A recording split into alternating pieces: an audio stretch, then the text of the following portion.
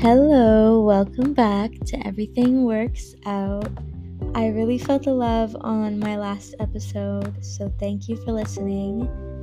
I thought today I would come back to you guys with some more tips relating to the world of freelancing. I wanted to take a moment to pause for a second to shout out some countries that have recently appeared on the analytics for this show. So, shout out to Iceland because apparently Everything Works Out is number 28 on the charts under entrepreneurship, which is so cool. So, thank you so much for listening. Also, shout out to the UK and Germany for also showing up at the top of the list. So, if you guys are listening from any of those three places, this is a big thank you to you. Because you guys like the cold email episode so much, I thought I would continue on the track of sharing some helpful information that I have learned. So today's episode is going to be 10 things I wish I knew before I started freelancing. So a little background info about me. I freelanced for a couple of years as my main gig, and now I work a full-time job as well as freelance on the side.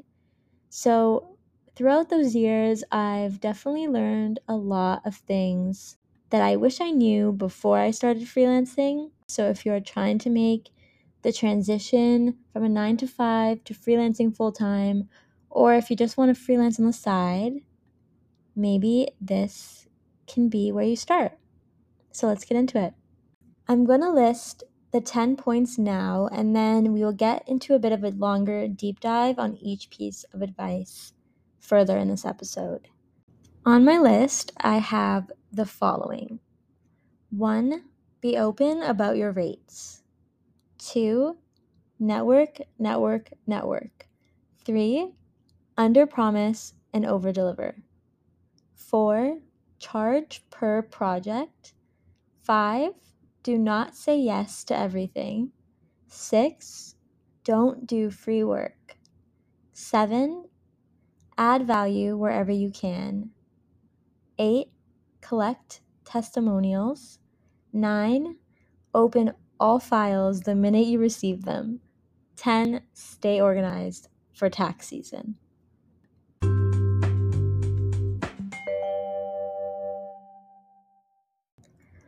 All right, so getting into the first point, be open about your rates. This is definitely something that's hard to figure out, and it is definitely something that I like to talk to my friends who freelance about.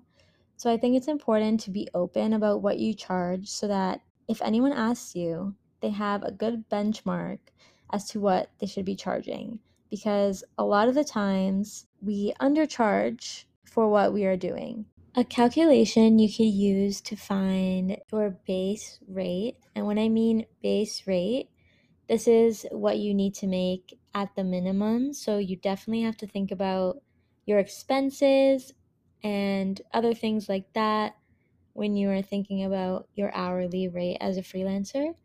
But you could use the calculation 40 hours per week times 52 weeks a year equals 2,080 hours. Then you'll take your salary that you want to earn a year. So let's just say that's 75K. So you'll take 75K divided by the 2,080 hours to get $36 per hour. And that will be your base hourly rate. I'll put that calculation in the show notes so you can have a reference to how to calculate it for yourself. But again, this is a base hourly rate. So definitely put into consideration your expenses, insurances, all that jazz before deciding on what you actually want to charge. The next point I listed is network, network, network. And that's exactly what it means. Make sure that you are DMing, you're cold emailing, you're adding people on LinkedIn, you're following people on Instagram, you're commenting on TikTok posts. anywhere that you can be seen, and don't feel afraid to reach out to people that you're fans of and say that you like their content, say that you want to work with them, say that you follow them and you're wishing them success in their business. Make friends online. That is definitely a great way to network. The third point I had was under promise and over deliver. This is something that I realized is actually so important, not only in freelancing world, but in regular 9 to 5s as well. You never want to show all your cards at the beginning. So keep your secret talents hidden until the right moment. Another big thing I've learned is to charge per project rather than an hourly rate. Now, this depends on what you're working on, but a lot of the times I've realized it's way better to charge per project because you can maximize your talents and your time. If something takes you 2 hours to do because you are just skilled at your trade and can complete something in 2 hours that maybe normally would take someone else 4 hours, you shouldn't be penalized for working hard and smarter. So definitely charge per project to ensure that you get the compensation that you want and that you deserve. One that I definitely have struggled with is to not say yes to everything. And when you're starting out, it's definitely hard to not say yes to every project that comes your way. And I don't necessarily think it's a bad thing at first to try to get exposure and just build your portfolio. But when you are overworking yourself and just taking on a bunch of clients, you're not going to have time to do the best job that you can do. So just make sure that you are totally balanced and your time is not being spread thin. My sixth point is to not work for free unless you are trying to build your portfolio. I don't believe in working for free, but I do think when I was a student and I did a couple of small projects here and there for free or for trade purposes with other artists, it allowed me to build my portfolio and have something on my resume in a time where maybe I was not actually working in the field yet. So I would just be mindful with this point. Definitely don't do free work if you're busy and you're trying to make an income for yourself on your art. But if you're trying to grow your portfolio and are able to do trades with other artists for some work, it's definitely a good option. But again, just be mindful of your time and what your time costs. Another thing that I've had to learn, especially being somebody who is more on the shy, introverted side, it's to stand up for what you believe in, which is my seventh point about adding value wherever you can. People are coming to you because they think you know best, and you probably do know best. So don't be afraid to share your opinion or offer up different solutions when you think something isn't working. A fun one that I've actually just started implementing myself is point 8, which is collecting testimonials. I had never thought to do this in the past until literally this year, but I opened up a Google form on my business email address and I will just send that link to my clients, asking them to review my services, or if they just want to leave a sweet message, they can do that as well. And that's a really easy way to keep all your testimonials in one place and allow people to fill out a form and send it off without having to send you an email or send you a text or anything like that. So I would definitely recommend opening up a Google Forms or something along the lines of that to collect reviews on your services or your business.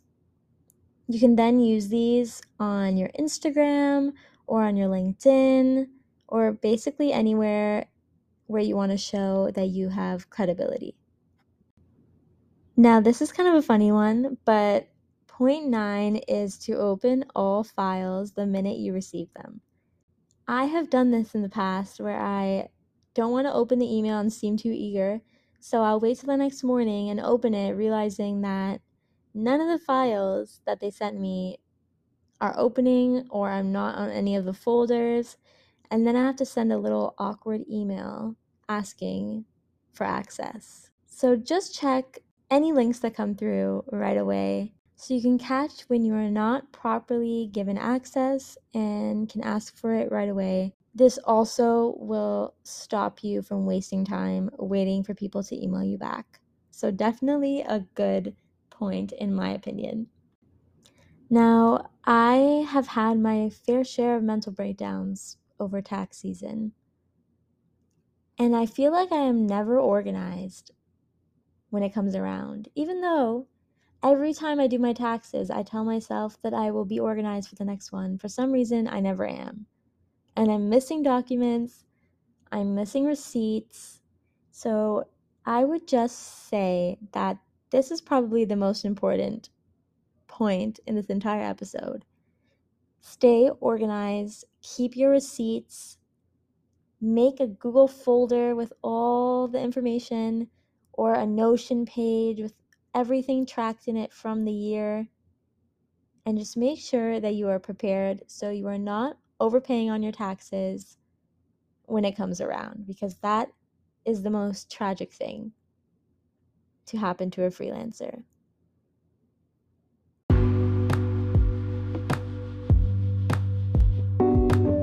And those are the 10 things I wish I knew before I started freelancing.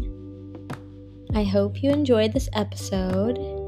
If you want me to dive into any of the topics I discussed, let me know on Instagram at everythingworksoutpod. Everything is always in the show notes, so you can go there if you want to see where to follow us. And until next week, get those jobs, get paid, and live life like everything works out. Bye.